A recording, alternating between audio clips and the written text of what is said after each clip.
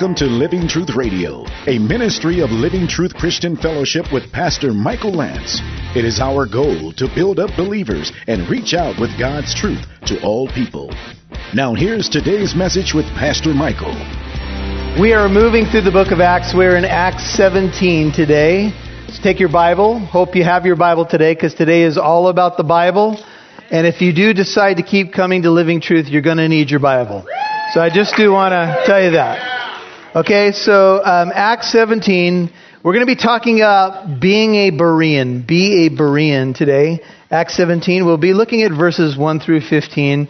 And I think it's obvious by now, we're going to be talking about the power of the Word of God, the centrality of the Word of God, the need that we have to use the Word of God both in gospel preaching and in discipleship. So before we go another moment further, let's seek the Lord. Father, we just want to thank you so much for every precious person that has come to this place today, those who will listen to this message on the internet, those who may hear it later in radio. Lord, we know that they are precious to you. And we know, Lord, that your word speaks to life. Every angle of life is really covered in the word of God. And so right now, Lord, we know that since your word is breathed out by you, what you tell us is to be good hearers, to be good soil, to have ears to hear what the Spirit says to the church. You are Lord of the church. We want to give you the glory and ask that you would speak to us now from your word. Help us to handle it accurately, to divide it truthfully, to make the appropriate application. And we just thank you so much for giving us your holy inspired word, which will guide our paths and be a lamp to our feet and a light to our path. So we just lay this time at your feet in Jesus' name. Amen. Now, in Acts 16, when we were together a couple of Sundays ago, we saw the missionaries move into Philippi. Doors were closed in certain regions, and so the door was open to go over to Europe. And we talked about how the gospel reached Europe and kept heading west, if you will, and eventually got to the United States. And we're so grateful. It all started in the Holy Land, but it has spread to the nations. And we're grateful for that reality. Grateful that the Bible has gotten to us. And that people fought for the preservation of the Scriptures. People shed their blood and died that you could have this book so that you could read the plan of God and you could understand what God says about life and the world. And so the missionaries went into Philippi and they were in Europe. And we looked at 3 stories of transformation. The first woman we saw was Lydia. She was a seller of purple, a rich businesswoman, if you will. And she was by that place of prayer, by the riverside. And there Paul and the missionaries came, and they found some Jews assembled, all women in this case. And the Lord opened Lydia's heart to receive the message that Paul spoke to her. The message was about the Messiah. It was about the Christ. She invited them in, and then remember they went out and they were doing some further preaching, and the second story of transformation was the slave girl, possessed by literally a python spirit. She had a spirit of divination. It allowed her to do some fortune telling and predictions and so forth, and she was accurate by the power of this demonic influence. And she followed the missionaries around for days. And remember, she kept saying, "These are men of the Most High God. They've come to tell you the way of salvation." And she was doing it over and over and over again. And finally, after several days of this, Paul, annoyed. Do you remember that? One of the great sections of the Bible. He was annoyed. It's biblical to be annoyed for the right reason. Said to the Spirit, "Come out of her." And I don't know if she fell into convulsions or whatever, but the spirit came out immediately. She lost her ability for fortune telling, and the masters of this slave girl didn't look too kindly on that. And they said, "We've got a problem." They dragged him off to the city officials, and they were beaten with rods, you remember, and thrown into the inner prison, beaten, bloodied, bruised, spread out, fixed into the stocks, and about midnight, they were praying and singing hymns to God. And then, as the old song says, a whole lot of shaking started going on. Because there was a jailhouse rock, and the place shook, and the doors swung open, and the chains fell off. And one of the great miracles of that scene was that nobody ran away. They stayed. Paul said, we're all here. Don't kill yourself. Don't take your life. And the trembling jailer, the third story of transformation in Acts 16, said, sirs, what must I do to be saved? And they said, believe in the Lord Jesus, and you will be saved, you and your household. And as that night unfolded, you remember the jailer, he set food before them, and he began to wash the wounds of Paul and Silas. A beautiful picture of restitution and restoration. And then they went on their way. But they didn't leave with their tails between their legs, because remember, they said, send those men away. And Paul says, no, we're not leaving because we're Roman citizens. You tell those magistrates to come and lead us out. We're not leaving quietly in the middle of the night. This was illegal. They didn't give us a trial. They beat Roman citizens. And then the rulers had to come. Would you please leave our city? Please, pretty please. With a cherry on top. Okay. So then they left. They got out of the city, and that was the story of Philippi. And so now they're going to move on, and they're going to move to the region of what's called Thessalonica or Thessalonica. If you are a VeggieTales fan and you have small kids, Larry can never say it, so he says, the Thessalonians. He just can't say it. But anyway, so there's two ways to pronounce it. You could either call it Thessalonica or Thessalonica. The region was actually named for the stepsister of Alexander the Great. If you do a little research on Thessalonica, which is now a city called Thessaloniki on the mainland of Greece, and you can see it today, they traveled along the Egnatian Highway. This is a famous Roman highway. There's still archaeological elements of it today. You can see pictures of it if you want to Google it. But they were moving basically southwest along this highway and going to different places as they went along. And so notice they were traveling through Amphipolis, which was on the Egnatian Way, and Apollonia. And they didn't stop. They traveled through these two places. I don't know if that's because they needed a little R&R, and I would imagine after Philippi you might need a little mini vacation. It could well be that these places didn't have synagogues. And so Paul was always looking for a synagogue as a point of contact. They may have stayed there overnight because they were traveling, quite a few miles, but they traveled through Amphipolis and Apollonia, and they came to Thessalonica or Thessalonica. This place was probably founded by Cassander. He was one of the generals of Alexander the Great. And he probably married Thessalonica, which turned out that she was the stepsister, from my research, of Alexander the Great. And so the city was named after her. And this was a major business area, major city. I think population was several 100,000 people, very much a commercial center. And this is the city they come to. So they arrive at Thessalonica. And notice what they have found. They found a synagogue of the Jews. And so that was the point of contact. And I think most of you know that Paul wrote 2 Thessalonian letters. They're 1st and 2nd Thessalonians. And I want you to turn to 1 Thessalonians for a second. Paul would reason with these folks for 3 Sabbaths. 1 Thessalonians, go to your right. And he would speak the word of God to them over a period of time. He may have been there a couple of months. We have a record of 3 Sabbaths that he reasoned with them from the scriptures. I want you to see what he writes back to the Thessalonians, because the church was planted there. And here's what he says. This is 1 Thessalonians 1. Look at verse 5. For our gospel did not come to you in word only, but also in power and in the Holy Spirit, and with full conviction, just as you know what kind of men we prove to be among you for your sake. 1 Thessalonians 1:6. You also became imitators of us and of the Lord, having received the word in much tribulation. We'll see that in a moment. With the joy of the Holy Spirit. So that you became an example to all the believers in Macedonia and Achaia. For the word of the Lord has sounded forth from you, not only in Macedonia and Achaia, but also in every place your faith toward God has gone forth, so that we have no need to say anything. For they themselves report about us, what kind of reception we had with you, and how you turned to God from idols to serve a living and true God, and to wait for his Son from heaven, whom he raised from the dead, that is Jesus. I want you to notice, brothers and sisters, who delivers us from the wrath to come. Now, when Paul writes back to the Thessalonians, he says, look, you guys received the word. There was much tribulation. There was the power of the Holy Spirit. And if you know anything about 1st and 2nd Thessalonians, what you do know is it's a very practical letter. Paul's proving that they were genuine. He's telling people that they should work and be honest.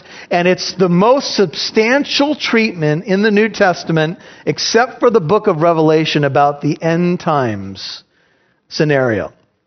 2 Thessalonians 2 alone talks about the apostasy, the Antichrist, the restraining influence, keeping him from being revealed in his time.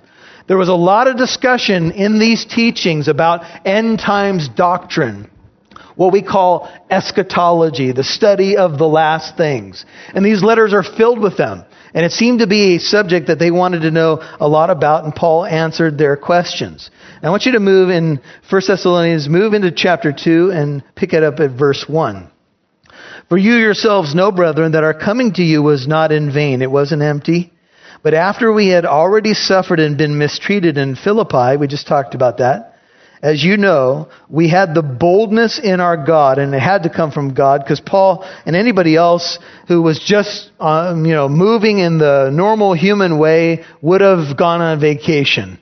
You wouldn't have gone to the next town and invited this kind of mistreatment. But he said we had the boldness in our God. If you want boldness, it comes from God to speak to you the gospel of God amid much opposition. For our exhortation does not come from error or impurity or by way of deceit, verse 4. But just as we have been approved by God to be entrusted with the gospel, so we speak, not as pleasing men, but God, who examines our hearts. For we never came with flattering speech, as you know, not with a pretext for greed. It wasn't about the money. God is witness. Nor did we seek glory from men, either from you or from others, even though as apostles of Christ, we might have asserted our authority. And then I want you, if you would, to look at verse 8. Having thus a fond affection for you, we were pleased to impart to you not only the gospel of God, but also our own lives, because you had become very dear to us.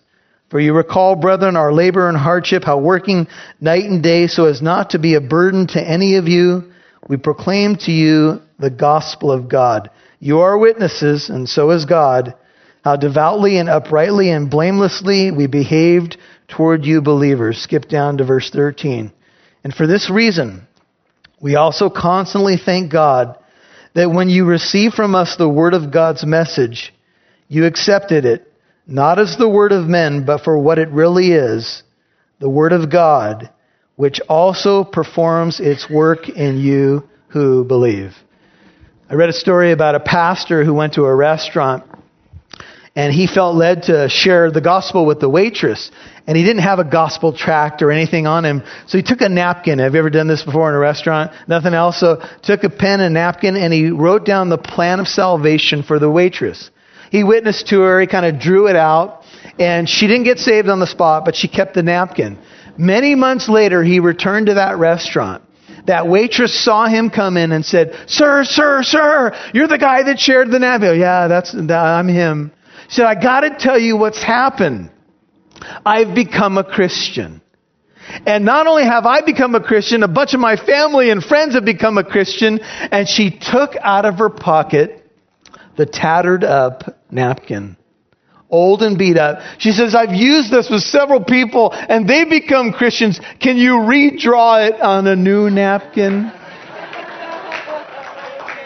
Folks, that's the power of the gospel. It has the power to transform. It has the power, look at verse 13, to perform its work in you who believe. And I have a concern. I'll tell you what it is. The Bible is being removed as a central part of much of the church today. It's taken a second or a third place, and now we're doing cool lights, and we got to put the stool. We got rid of the pulpit now. Now it's a stool because we got to connect with our audience. And now it's a 30-minute sermonette usually with very little substance, and it is an epidemic in the church. And I say it to you as a pastor, I don't know why. I have some ideas why pastors are doing this. Because they think it's a model for success. Because they think maybe if you walk in here and they can play some secular music that you can connect with. And maybe, not give you too much. Maybe you won't be overwhelmed. But here's the truth of the matter. If somebody has finally decided to walk in a church, do you think they're expecting to hear anything other than worship, music, and the Bible's preaching? If they've braved it enough to finally walk in the doors, why bother with the secular stuff? That's what they get out there. They don't need that. What they need is to hear from God. And the Word of God has the power of God inherent in it. How do I know that? Well, I'll tell you one reason I know it. Because the source of the Bible, if you're a note taker, is God. All Scripture is inspired by God, literally breathed out by God, and is profitable for rebuke, for correction, for reproof in righteousness, that the man of God or the woman of God may be what? Thoroughly equipped for every good work. The gospel, the Bible, the Word of God is not only to be the central part in evangelism, but it's also to be the central part in discipleship. Psalm 19 divides the world and God's Word this way. It says, the heavens declare the glory of God. The skies proclaim the work of His hands. Day after day, they, the creation, pour forth speech. Night after night, they display knowledge. There is no voice or language where their voice is not heard. Okay, so we know the creation testifies, God's world testifies, but the second half of Psalm 19 is the law of the Lord is perfect, restoring the soul. If you go back and study Psalm 19, it's a very short psalm, you'll see that the testimony to the world is God's world, His creation, and His Word. Now there's more than that, but those are two primary testimonies in Psalm 19. That is what we use to reach people. We use natural revelation, that is the cosmos, the created order. It's obvious there's a creator, guys. And then we use the Word of God inspired by God. Here's my second point. The Word of God has the authority of God. God says in Isaiah 55:10 and 11, my word that goes forth from my mouth shall not return to me empty, without accomplishing the purpose for which I have sent it. And then God uses an image of rain. Rain that hits the ground and produces what? A crop. It produces growth or fruit. That's what God's Word does. Now, sometimes God's Word is uncomfortable. Sometimes God's Word is in my kitchen, if you know what I'm saying. Sometimes it's like, phew. And the temptation is to say, Pastor Michael, this belongs to you. And my answer is, no, it doesn't. It's yours. You can keep it. Because here's the deal. I get plenty of them during the week too. And what the Bible forces me to do is look at my heart. Thy word have I treasured in my heart that I might not what? Sin against you. That's in the midst of Psalm 119, one of the the longest psalm in the Bible. And what's it about? It's all about the power and authority of the Word of God. We already saw a verse that shows the power of God's Word. It performs its work in you. And now I'm going to take you to the priority of God's Word. So just turn to your right and go to 1 Timothy. 1 Timothy. Let's talk about the priority of the Word of God. These are pastoral epistles, 1 and 2 Timothy. They talk about what a pastor should be doing. So no pastor should be wondering what he should be doing. 1 Timothy 4:13, Paul writes to Timothy, until I come, give attention to the public reading of Scripture, 1 Timothy 4:13, to exhortation and teaching. Skip down to verse 15. Take pains with these things, 1 Timothy 4:15. Be absorbed in them so that your progress may be evident to all. Pay close attention to yourself and to your teaching. Persevere in these things, for as you do this, you will ensure, see how important this is? Salvation both for yourself and for those who hear you. Now, we dealt with this verse at a recent men's Bible study, and some of the guys said, does this verse mean that you can lose your salvation? What does it mean? It'll ensure your salvation. Think with me, Bible students. The backdrop of 1 and 2 Timothy, what Paul is telling Timothy to guard against and watch out for and be strong, is not to give in to false teachers and what? False doctrine. They were preaching another gospel. And Paul's in essence saying to Timothy in 1 Timothy 4:16, the way to ensure your salvation and the salvation of the others is don't preach a false gospel. Because a false gospel doesn't have the true Christ in it. And if you don't have the true Christ, you're not going to be saved from the wrath to come. There is another Jesus. There is another gospel. And that's why you center your preaching in the Scriptures. Because they speak to these matters. Now we know when Jesus, there's a practical part of the power. In Ephesians 6:17, we're told that the sword of the Spirit is the Word of God. And when the devil came to Jesus 3 times, Jesus, dealing with the devil, said, it is written. No, I'm not going to do that because it is written. Now, our culture and the church culture is struggling with many ethical issues, from abortion to homosexuality. And there's all these points of emphasis, gun control, violence, you name it.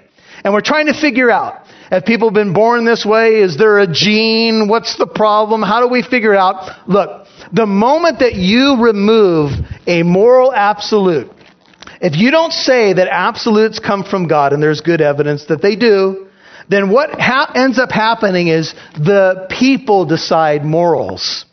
Now, if you lived in Nazi Germany, and the leader of that nation and the people that he convinced are deciding morals, you don't want to be there, folks.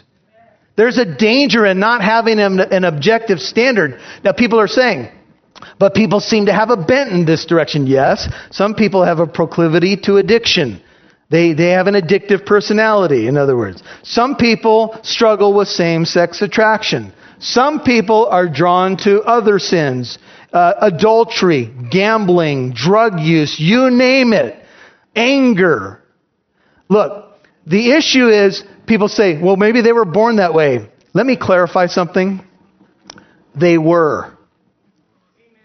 They were. David says, in iniquity my mother conceived me. Look, we come out of the womb kicking and screaming. I don't know if you've noticed. And it goes beyond the high chair days. In the high chair days, oh, Johnny's so wonderful. And then he takes his food and he throws it. We come out that way. What do we got to teach kids to do? We got to teach them to come to know God and to be honest and to be caring and not be so selfish. Look, are we born that way? Yes. I'm not making a case for a gene. I don't believe that. Just so you know what I'm saying. But are we born in sin, kicking and screaming? Of course we are. Every single day. See if you can relate to this. I hope I'm not alone. Every single day, my flesh wants to do a bunch of bad stuff. Every day. 10, 12 times a day. Or more. And I'm a preacher. And sometimes my flesh just says, what did you do? Yeah, just go ahead. And I just shut up. No! I'm not going to do that. Now, why do I do that? Because I want to honor God. Because the Holy Spirit's inside me, convicting me. But that doesn't mean my flesh doesn't want to do a bunch of bad stuff a bunch of times a day. But what happens is I buffet my body. This is what Paul said in 1 Corinthians 9. And I make it my slave, lest if I am overcome by sin, and I don't do that, I disqualify myself after I've preached to others. Every day's a battle. Join the party. Look, trying to push down the flesh so it doesn't have mastery over you is part of the struggle of this existence, even after you have come to know Christ.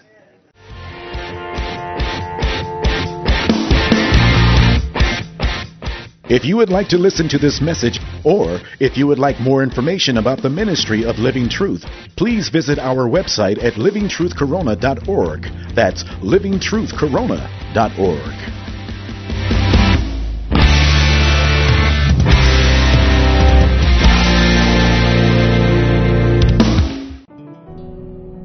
In Acts chapter 17, we have the story of the Bereans. What is a Berean? Well, this was an area of the world, and a Berean has come to be known as a person who does a little bit of follow-up, or a lot of follow-up. A person who hears something, maybe Bible teaching. Yeah, that's the context, Bible teaching. But a person who checks it out, a person who is willing to do a little homework, a person who's willing to check what's being said and see if it matches with the Bible. You know, there's a lot of people out there today, folks, who are spoon-fed doctrine by organizations, but who don't do their own homework. There's people who sit in evangelical churches and say amen and clap to points that are made that sometimes are not only problematic, but even heretical. And that's why you need to be a Berean. That's why you need to check what's being said. No man is a perfect teacher, so everybody deserves to be checked out. Some men have proven themselves over the years to be faithful to God's word, and so, you know, you have an idea that when you listen to them, you know it's going to be faithfully taught. But it's important, and it's really incumbent upon those of us who listen to pastors, teachers, and others to check out what they're saying, to check it by the Scriptures, to see if these things were so.